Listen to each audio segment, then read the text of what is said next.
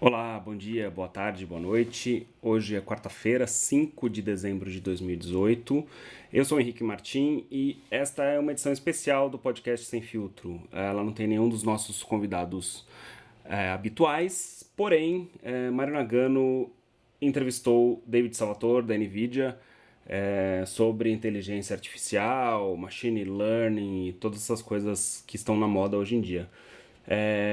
Como o Nagano fez essa entrevista? Ele tá essa semana no evento da Qualcomm no Havaí, no lançamento do novo Snapdragon. E ele foi semana passada de férias pro Vale do Silício. Sim, Mário Nagano passa férias no Vale do Silício. E aí ele foi visitar algumas empresas, claro, de tecnologia, entre elas a NVIDIA, encontrou o David, que é um velho amigo dele, e acabou fazendo uma entrevista. Ela é muito interessante, não fuja dela, porque ela fica bem divertida depois do começo engraçadinho. Até mais. Bom dia, boa tarde, boa noite. Aqui é Mário Nagano e estamos aqui direto, da Califórnia, no coração do Vale do Silício, com uma edição especial do nosso podcast. E estou aqui com o David Salvatore, gerente sênior do grupo de marketing de produtos acelerados da NVIDIA. Please, David, say hi to our listeners. Hi, everyone. Nice to be with you. Okay, let's start. Okay, mas você falou listeners? Então, yeah. Is this an interview or a podcast? It's a podcast. Well, então, gente, vamos falar português, é melhor, né? Para ter uma conversa mais calma. Ok. Então, pessoal, gostaria de também deixar claro uma coisa, David também, assim, ele é um brasilianista, E ele fala muito bem português, Então, peço desculpas por esse comecinho meio estabanado, Então, vamos tentar então fazer a entrevista em português, que é fato, ele tem razão, Então, vamos lá. Ok. David, você poderia fazer um breve resumo sobre você e o seu trabalho dentro da NVIDIA? Claro. Então, o trabalho que eu faço dentro da NVIDIA tem a ver com os produtos que têm o nome Tesla atualmente, os produtos focados no data center, produtos que vão em servidor. Então, esse é um produto diferente do produto típico por qual estamos conhecidos, que é tipo mais do lado do GeForce para jogos, Então, estamos focados na área do data center já faz vários anos, com nossa plataforma que fica incluindo CUDA, que faz parte do nosso pacote de software, que vai deixar programas acelerar bastante. Eles podem paralelizar algumas operações, eles podem pegar uma aceleração bem interessante nos GPUs comparado com CPU. Então, meu trabalho fica focado, em geral, em inteligência artificial, que se chama Deep Learning em inglês também, e outras áreas, inclusive, tipo Machine Learning, e também os vários usos que podemos usar nossos GPUs lá no data center. Interessante. Mas, assim, David, uma coisa que a gente nota é que o Deep Learning, esse mercado dentro da NVIDIA é um fenômeno, a gente poderia chamar assim, relativamente recente, Uhum. Você teria condições assim, de fazer um breve resumo sobre como é que foi o desenvolvimento do AI dentro da NVIDIA como negócio? Claro. Uhum. Então, o conceito de inteligência artificial, na verdade, não é novo. Já existe já faz décadas, desde o tempo que o Alan Turing, um dos pioneiros da computação, sugeriu que o computador podia ter essa inteligência artificial. Mas o seguinte, já tinha tipo AI na moda, fora da moda, durante vários anos, Então, o conceito não é exatamente novo. O que mudou bastante foi o seguinte: mais ou menos 6 anos atrás, tem uma competição que se chama ImageNet, que acontece lá no Stanford University, aqui no Bay Area. E nessa competição, um pesquisador da University of Toronto desenvolveu uma rede mais fundo, quer dizer que é uma rede que tem mais camadas. Se chamava do AlexNet. Ele fez usando o GPU.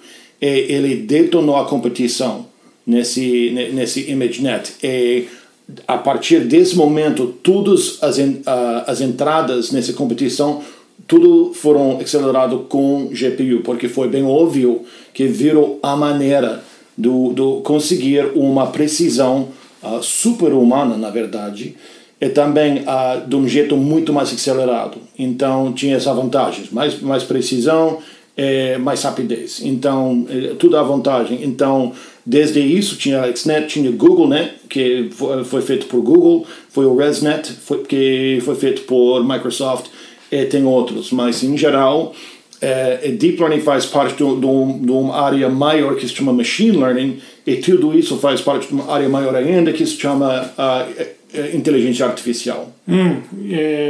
Interessante. Uma coisa que eu tenho observado muito, assim, olhando o mercado recentemente, né, é que AI, né, como Machine Learning, essas palavras assim têm se tornado uma espécie de um hype, né, parece que agora tudo é inteligência artificial, tudo é aprendizado de máquina, né. Então, eu acho que assim que às vezes as pessoas ficam meio confusas realmente do que seria AI nos dias de hoje, né. Então, você como um cara do mercado que vive isso todos os dias, né, assim, gostaria de fazer algumas perguntas meio básicas, talvez, né, que eu até umas falas até meio clichê, né, que você pudesse ajudar a esclarecer os nossos ouvintes, né. Por exemplo, né, AI hoje aí já é autoconsciência? Na verdade, não. Falta muito tempo para chegar. Às vezes, isso se chama em inglês a singularity, ou singularidade, talvez em português. Estamos provavelmente décadas antes que vai acontecer algo que mesmo parece autoconsciente do jeito que você está pensando. Hoje em dia, é o seguinte: uma rede neural é inteligente do jeito que você treina. Quer dizer, ele pode aprender o que você ensina, mas aprender além, não. Ele tem que ser retreinado, em geral, por humanos. É outra dependência enorme de ter os dados já com, tipo, labels. Quer dizer, para saber a verdade, a gente fala em inglês, the ground truth. Quer dizer, qual é a resposta certa. Tem que saber. Hoje em dia, quem faz isso são, em geral, os humanos. Então, essas redes podem ser super úteis, podem resolver problemas complicados, mas só com, tipo, a inteligência e muito trabalho dos desenvolvedores, dos programadores, pesquisadores, tudo trabalhando junto para resolver esses problemas. E também outra comparação também que a gente faz hoje, assim, que no passado, assim, as pessoas falam muito sobre que um programa era inteligente, né? Assim, hoje, assim, o que diferenciaria uma aplicação de AI de um algoritmo bem programado? Tem vários, tem muitos. Em particular, tem o que se chama Computer Vision, ou visão do computador, que pode ser usado para várias coisas. Análise de imagem, reconhecimento do padrão, talvez o mais interessante seria dos automóveis, né? Para fazer um carro que pode ser autônomo, quer dizer, que pode dirigir sozinho. Às vezes, tem vários níveis desse dirigir sozinho. Tem level 3, 4, 5, etc. Mas, então, tem vários aplicativos que pode ser usado, mas além das imagens, tem, por exemplo, falação, tem tradução, tem, tipo, as sinteses do falação também, tipo, speech synthesis, se chama em inglês. E tem também que se chama sistema de recomendação, que é, por exemplo, todo site que vende alguma coisa tem um sistema de recomendação, seja o Netflix, seja Amazon, seja Submarino, Mercado Livre, o que seja, né? Todo mundo tem um sistema de recomendação. Eles gostariam que esses sistemas sejam o mais, tipo, espertos que possível para dar a melhor recomendação. E AI é um lugar onde os sistemas de recomendações podem virar bem melhores. Ok. Você, assim, lembraria de algum caso assim que as pessoas acreditam que seja AI, mas na verdade não é? Boa pergunta. Tem sistemas... como você disse, tem AI, tem Machine Learning, tem Deep Learning. Às vezes pode ser uma forma de AI relativamente simples, mas não é necessariamente Deep Learning, sabe? Então, é uma questão do qual disciplina está sendo usada para produzir resultado. Porque pode ser, por exemplo, o Deep Learning, mas pode ser também um Machine Learning relativamente, comparativamente simples, comparado com Deep Learning, por exemplo. E como é assim, se você compararia, por exemplo, uma inteligência de um game com essa tecnologia nova de Deep Learning? Pois é, olha, AI como conceito nos jogos já faz décadas, né? Em geral, depende do tipo de jogo, mas se fosse um jogo no mundo virtual em 3D, em 3 dimensões, uma grande parte do AI se chama pathfinding, quer dizer, uma maneira de navegar o mundo, achar o caminho mais eficiente para chegar num ponto ou num certo momento, né? Além disso, tem comportamento que tem a ver, por exemplo, que digamos, nível de talento do ator virtual. Quer dizer, se ele mira bem com armas, se ele é muito esperto, se ele fica ouvindo bem barulhos ambientais, coisas tal. Então, esse AI, entre aspas, eu diria, que tem a ver com o comportamento desses jogadores virtuais que você está lutando contra no jogo, né? Então, mas em geral, esse não está usando ainda tipo uma forma de deep learning. Mas você acha que assim, no futuro, quando fala esse tipo de tecnologia de deep learning poderia ser aplicada em jogos? Capaz. Eu diria o seguinte, eu acho que talvez pode ser o caso que eles podem usar. Vai depender do tipo do AI, porque para mudar comportamento tem essa questão dos inputs, quer dizer, os dados que você está colocando dentro da rede para tentar treinar a rede. Se você pode pegar esses parâmetros do comportamento, digamos, e usar eles dentro da rede, é possível usar, mas você teria que treinar a rede bem antes, porque treinamento é muito mais pesado em termos de computação do que inferência, que é outro passo-chave na operação do deep learning. É possível no futuro que uma forma de inferência pode ser usado para melhorar esse comportamento desses inimigos que você está lutando contra no jogo, ou até se você tem um amigo no jogo, um amigo virtual, que um ajudante, para alguém que está tipo te guiando dentro do nível, que está tipo do seu lado, tipo um sidekick, por exemplo. Então quer dizer, então, que eu falo que esse tipo de tecnologia poderia ser utilizada assim muito talvez, mas talvez nem tanto em jogos de tiro, mas sim poderia ser usado, por exemplo, em adventures, por exemplo, que você seria exposto a desafios e às vezes o próprio mecanismo de AI poderia te dar sugerir uma saída para isso. O desafio com AI é o seguinte, eles já fizeram, por exemplo, cada jogo tem nível de dificuldade, né? Quando você bota tipo num modo de experto, digamos, às vezes o desafio com o jogo é de balancear entre dificuldade e diversão. Sabe, se vira difícil demais, a diversão para.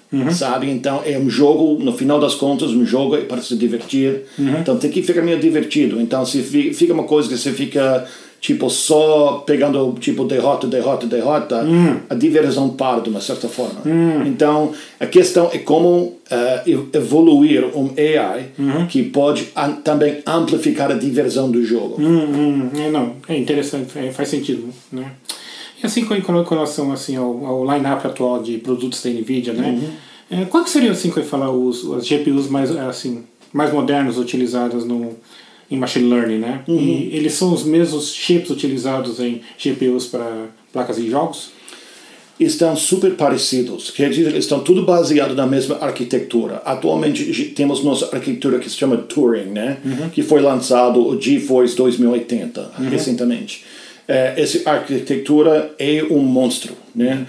Também tem muita tecnologia que tem a ver com o que se chama Ray Tracing, que é uma forma muito sofisticada de iluminação nos jogos para dar muito mais realismo nos mundos virtuais. Mas a gente faz o seguinte no NVIDIA, a gente desenvolve uma arquitetura para ter vários usos. Então, fazendo esse tipo de co-desenvolvimento, dá para servir vários mercados com a mesma arquitetura. Então, hoje em dia, por exemplo, do lado do data center, tem um modelo que se chama T4, né? O Tesla T4, que é o modelo mais recente que a gente tem, que é focado em que se chama scale out. Quer dizer, 1 ou 2 GPUs por servidor e servidores distribuídos. Né? É principalmente feito para fazer inferência, que é a parte do tipo do serviço ativo, mas também pode ser usado para treinamento, outros usos, inclusive gráficos virtuais, e também tipo 3D rendering, e também processamento do vídeo, em termos do tipo conversão do vídeo. Então tem vários usos, mas esse está baseado na arquitetura Turing. E nosso outro GPU principal atualmente em data center se chama o V100, baseado na arquitetura de Volta. Essa era uma arquitetura mais focada em desenvolver ao lado do Deep Learning, porque ele tem um atributo que se chama Tensor Cores. que foi feito especificamente para acelerar Deep Learning. Porque pode usar várias precisões, inclusive que se chama ponto flutuante 16, para fazer as computações, mas faz a acumulação dos resultados em ponto flutuante 32. Isso importa, essa segunda parte, porque usando esse tipo de acumulação que tem mais precisão, a gente não fica pegando de mais em mais erro. Um termo de erro que se chama, às vezes, se fala quantização em português. Sim. Então, quer dizer, um erro porque não tem precisão suficiente para descrever o resultado. Então, mas com essa acumulação podemos, por exemplo, fazer um treinamento usando o V100, o V100, usando esse que se chama Mixed Precision, a precisão mista, né? E podemos conseguir um aumento de desempenho de 3 ou 4 vezes a mais comparado com a última geração. Então, resultado e o impacto é bem interessante. Quando você mencionou, por exemplo, que fala que esses novos produtos eles estão sendo utilizados em servidores, né? Inclusive falou que às vezes até 12 unidades por núcleo. Isso me fez lembrar um pouco sobre aquele novo lançamento da IBM, né? Que é o Power 9. Exatamente esse é o caso que eu falei. Os nossos produtos já estão sendo utilizados com esses novos servidores Power 9? Exatamente. O V100, o V100 está sendo usado dentro do servidor do V9. Eu acho que cada Power servidor do IBM que eu saiba tem 8 GPUs dentro do V100. Então, esse vira um servidor bem potente. Então, esse bastante desempenho disponível para que seja a aplicação. Mas uma outra coisa interessante com esse servidor tem a ver com uma fábrica de conexão entre os processadores que se chama NVLink, né? Que é muito mais interessante para deixar os GPUs se comunicarem entre eles em velocidade mais ou menos 10 vezes mais rápido do que PCIe. Né? Então, também fazendo isso, porque quando você está fazendo, por exemplo, um treinamento de uma rede neural, durante esse processo, cada vez que faz um update, digamos, os GPUs têm que trocar pesos, se chama, ou atributos, dados. Muitos dados estão sendo trocados, um sendo enviado por um outro. E esse pode ficar um engarrafamento do desempenho, tem esse potencial. Usando NVLink podemos acelerar essa parte do processo bastante. Então o IBM está pegando muita vantagem dessa tecnologia de fábrica para também acelerar os trabalhos que eles estão fazendo nos servidores deles. Correto. Como você mesmo citou, quando fala toda essa capacidade assim de trabalhar com grandes quantidades de informação, fazer altíssimo processamento, HPC Computing, né, que vocês falam normalmente. Isso me fez lembrar também de quando fala de um outro caso, assim, que é um fenômeno assim, relativamente recente que a gente tem ouvido no mercado, né, às vezes até como uma anedota, né, que é o fenômeno, né, de uso de GPUs para minerar criptomoedas, né? Assim, como é que você enxerga esse fenômeno, né? E você acha que vai falar que isso é só uma moda passageira ou que esse tipo de modelo de processamento vai prosperar no mercado até como um negócio, um business? É uma boa pergunta. De uma certa forma, eu não tenho uma bola de cristal para prever exatamente o que vai acontecer nesse espaço. Eu sei que tem muito interesse nesse espaço, porque é um espaço interessante. Tem muito potencial em termos não só do cripto mesmo, que tem a ver com dinheiro virtual, mas que tem a ver com a tecnologia que fica embaixo, que se chama em inglês blockchain. Talvez corrente de blocos, se fala em português? Não, em português a gente fala blockchain. Blockchain. Essa tecnologia do blockchain para distribuir o trabalho, de manter a conta em coerência das contas, é uma tecnologia bem interessante, que está sendo estudada para várias companhias, várias faculdades, dos usos potenciais. Em termos do lado do cripto mesmo, já tinha muito interesse, muito assim excitement, entusiasmo sobre esse espaço. Então, como é que vai ficar em termos para trocar dinheiro no futuro? É meio difícil para mim tentar prever, mas eu sei que as tecnologias do blockchain têm muito interesse, não só no cripto, mas além do cripto, para outros usos potenciais. Ok. Então, quando fala com relação assim, as soluções, né, que eu falo que a gente tem muito visto assim, dos exemplos e casos, né, que a NVIDIA tem apresentado para o mercado, assim, E assim, mesmo assim que as pessoas falam muito assim, né, com o uso da tecnologia da NVIDIA, a maioria das aplicações que a gente tem visto são muito assim, focadas na área de computer vision, né? Assim, que tu pode até passar a impressão que, tipo assim, não, que vai falar que nós estamos trabalhando essencialmente computer vision, né?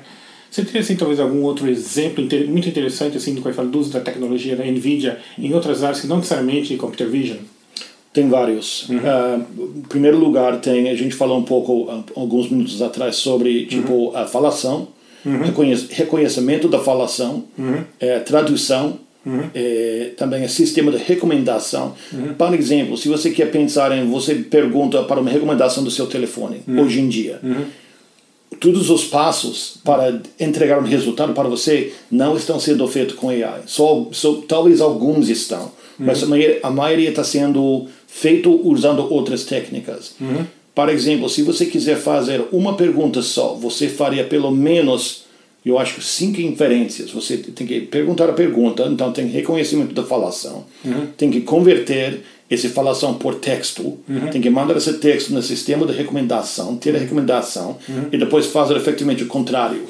Voltar para, tipo, pegar esse texto, gerar, tipo, falação, e usar uma síntese da falação para dar uma voz natural para entregar resultado. Então, quando a gente fala, por exemplo, em inferência, que é a parte ao vivo, digamos, entre aspas, do Deep Learning, às vezes uma pergunta só pode gerar pelo menos 5 inferências se você está usando tudo AI, tipo na corrente do sinal. Legal. E com relação, assim, quando a gente está falando sobre o uso que eu falo desse tipo de aplicação dentro de uma infraestrutura, né? Assim, na sua opinião, qual que seria o ambiente mais adequado para tirar proveito do AI? Assim, seriam essencialmente soluções embarcadas, ou seja, processamento local ou processamento na nuvem, assim? Digamos assim, é a mesma coisa, uma coisa, outra coisa? Está evoluindo muito rapidamente. Então, quer dizer que a resposta não é uma resposta estática. É uma área que tem muito dinamismo e que eu acho que a gente vai ver muita evolução nos anos que vêm. Mas hoje em dia eu posso dizer o seguinte. Tem, por exemplo, na nuvem, que é uma implementação pura na nuvem, que tem vantagens e desvantagens, dependendo. Tem também o que se chama on-premise, que dizer, tipo, na sua empresa, tipo, localmente, que diz você quer guardar tudo localmente na sua casa. E tem também uma implementação híbrida, que usa os dois. Porque, às vezes, por exemplo, você está fazendo alguma computação, algum processo que, de repente, vai ter um apetite além dos seus recursos internais. Então, nesse momento, você pode fazer o que se chama burst to cloud, quer dizer, pegar uma capacidade lá na nuvem, fazer as operações lá que você está precisando completar, e depois de acabar a sessão do nuvem, efetivamente, tipo, vai embora. Né? Tipo, não existe mais se você volta usando os seus próprios recursos. Então, a resposta certa para qualquer empresa depende de vários fatores. Depende da sensibilidade sobre os dados. Por exemplo, aqui nos Estados Unidos, certas coisas que têm a ver com serviços de saúde, tem muitas leis sobre a informação dos pacientes, que não pode ser compartilhados, que não pode ser, tipo, guardados em certos lugares, coisas tal. Em geral, esse vai ficar, tipo, na empresa mesmo. Mas tem vários usos, em particular para os startups e para as companhias relativamente novos, que tem muito a vantagem de usar a nuvem, porque de repente eles podem ter uma capacidade, um recurso em tempo real, só o que eles precisam, quando precisam, um recurso enorme, na verdade, sem investir tanto em infraestrutura ainda. Né? E tem outras companhias, por exemplo, bem conhecidas, que nem Netflix, por exemplo, que o business dele está completamente baseado no Amazon Web Services, o AWS. Já tem propaganda falando isso. Então, tem businesses que já, tipo, tomaram a decisão estratégica que o nuvem é o lugar certo para basear o business. Então, para eles, essa é a resposta certa. Então, quer dizer, com esses fatores, a resposta certa vai depender. Ok. Você mencionou startups, né? Por exemplo, assim, David, digamos assim, que eu seja uma pessoa interessada em AI, posso ser um estudante interessado em AI, ou mesmo talvez um desenvolvedor interessado em conhecer e trabalhar AI, né? Por parte da NVIDIA, assim, né? O que a empresa assim, pode oferecer assim, para as pessoas que estejam interessadas em entrar no mundo do AI utilizando a plataforma NVIDIA, né? A empresa oferece cursos, tutoriais, ferramentas, talvez até uma mentoria, assim. Qual que é o que vocês oferecem para o mercado? Já temos vários recursos, na verdade. Tem, para começar, se chama Deep Learning Institute, onde tem cursos, alguns deles são de graça no início, e depois tem um custo pequeno para os outros cursos, porque alguns dos cursos você está programando, criando uma rede neural, usando uma instância ao vivo de GPU na nuvem. Então tem que pagar um pouco para fazer esse curso, mas é um preço bem razoável. Além disso, a gente tem um programa dentro do NVIDIA que se chama Inception, para os startups, que diz um programa justamente para ajudar esses startups nas fases iniciais, para resolver os problemas que eles estão tendo, para melhor entender os desafios que eles estão tendo e também para dar um suporte para eles saberem quais são os recursos disponíveis, porque temos vários. Por exemplo, a gente faz o que se chama containers, né? Baseado no Docker, uma versão do Docker que a gente tem. E esses containers, eles têm tudo, bastante recursos já otimizados para a nossa arquitetura, que pode ser usado em qualquer serviço da nuvem que você quiser, seja Amazon, seja Google, seja Azure, o que seja, que já é uma forma, a gente fala em inglês bootstrap, que diz para dar um head start, já, em vez de ter que resolver problemas meio básicos no início, a gente já botou foco nesses problemas, a maioria, muito deles, né, não é tudo lógico, mas muitos deles a gente já tomou conta. Então eles podem focar mesmo no business deles e acelerar o tempo que eles podem entregar algo no mercado. E como é que você está enxergando assim, o cenário do desenvolvimento de aplicações? Assim? Você acha que ainda é um mercado assim, que ainda é um mercado pequeno que está crescendo, ele já é um mercado maduro, ou você pode dizer assim, que ele já está chegando no seu ápice num ponto de talvez de saturação? Não, eu acho que estamos só no início. Aqui é só no início, já com todo o entusiasmo que já vimos sobre Deep Learning, sobre essa área e o potencial em termos do ver os serviços ao vivo, os serviços sendo botado em ação. Estamos saindo bem no início. Então quer dizer que tem muito mais para vir e tem muito mais evolução que vai acontecer. Por exemplo, tem um site que está baseado lá no Cornell University, que se chama archive.org, AEXIV.org. É um site onde fica publicado pesquisas dos pesquisadores em várias disciplinas, mas em particular em computação e deep learning. Olhando lá quantas redes neurais que estão sendo desenvolvidos em termos de arquiteturas novas da rede, é incrível quanto que estão sendo desenvolvidos, tipo, mês por mês até. Mas a parte que eu fico mais, encorajado é o fato que a maioria dessas pesquisas, quando você olha nos papéis deles que eles estão publicando, a maioria dessa pesquisa, o laboratório deles é o GPU. Ok. E também acho que no mês passado, né, a NVIDIA também anunciou uma nova iniciativa, acho que se não me engano se chama Rapids AI, né, voltada para essa parte de Data Analytics e AI, né. Você poderia falar um pouco mais sobre isso? Claro.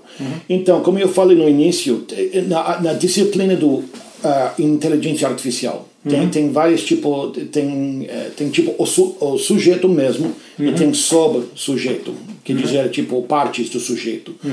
Tem o AI, dentro do AI tem Machine Learning, dentro do Machine Learning tem Deep Learning. Então, esse do Deep Learning é um mercado, é uma área onde tem muito mais atividade existente já faz décadas, né, que está sendo usado até hoje. Mas, historicamente, a maioria dessas implementações estão sendo feitas em CPU. Por quê? Porque só isso que existia. Mas a gente descobriu que com nossa tecnologia tem certos algoritmos e certas operações que podemos acelerar até tipo 50x a mais para acelerar mesmo essas implementações existentes e também para dar uma força para criar machine learning que é mais inteligente e também talvez para botar um caminho indo para frente para usar o deep learning que é uma forma mais sofisticada. Ok. Assim, agora talvez olhando assim um pouco assim para o futuro, né, dessa tecnologia, né, como é que você enxerga o cenário da AI nos próximos anos, assim? Você imagina talvez mais do mesmo ou coisa tão louca, tão inovadora que a gente nem pode imaginar ainda? Boa pergunta. Eu diria que a maioria vai ser partes tipo evolucionários. Eu acho que vai ter também partes revolucionárias. Vai ter os dois, né? A questão é a proporção. Quanto que vai ser uma evolução, quanto que vai ser uma revolução. Eu acho que tudo que é companhia agora está investigando uma estratégia sobre deep learning, sobre AI.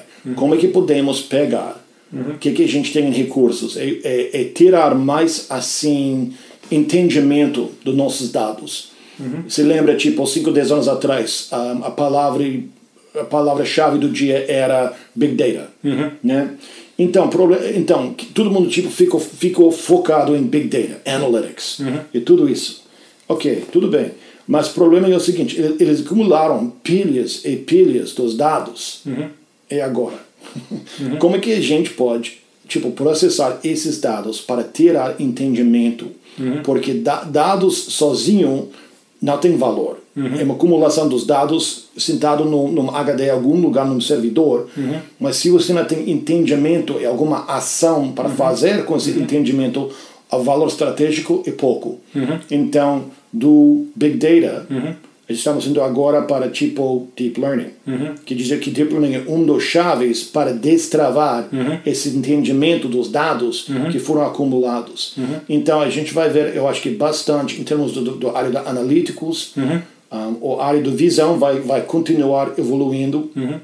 A área do tipo, se chama chatbots, que tem a ver com falação, agentes virtuais, coisas tal. Então a gente vai ver muito evolução das tecnologias atuais que temos, mas a parte que eu fico mais assim entusiasta é aqueles que eu nem posso imaginar. E estamos criando uma plataforma onde essa inovação pode acontecer.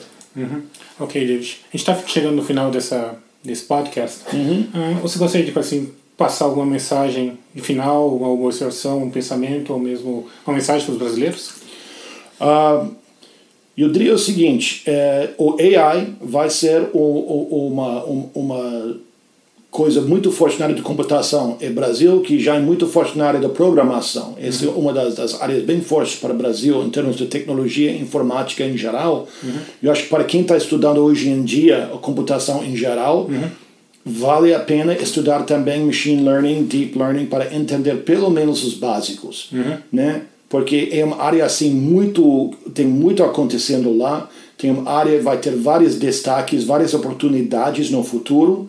E eu acho que o mercado do Brasil, sendo tão grande como é tão entusiasta para tecnologia como acho que vai ser um dos lugares onde a gente vai ver mais esse tipo de inovação vindo. E eu gostaria de ver quanto inovação brasileira que pode ter. Pô, David, muito obrigado pela atenção, viu? Foi um papo muito interessante. Obrigado a você. Obrigado.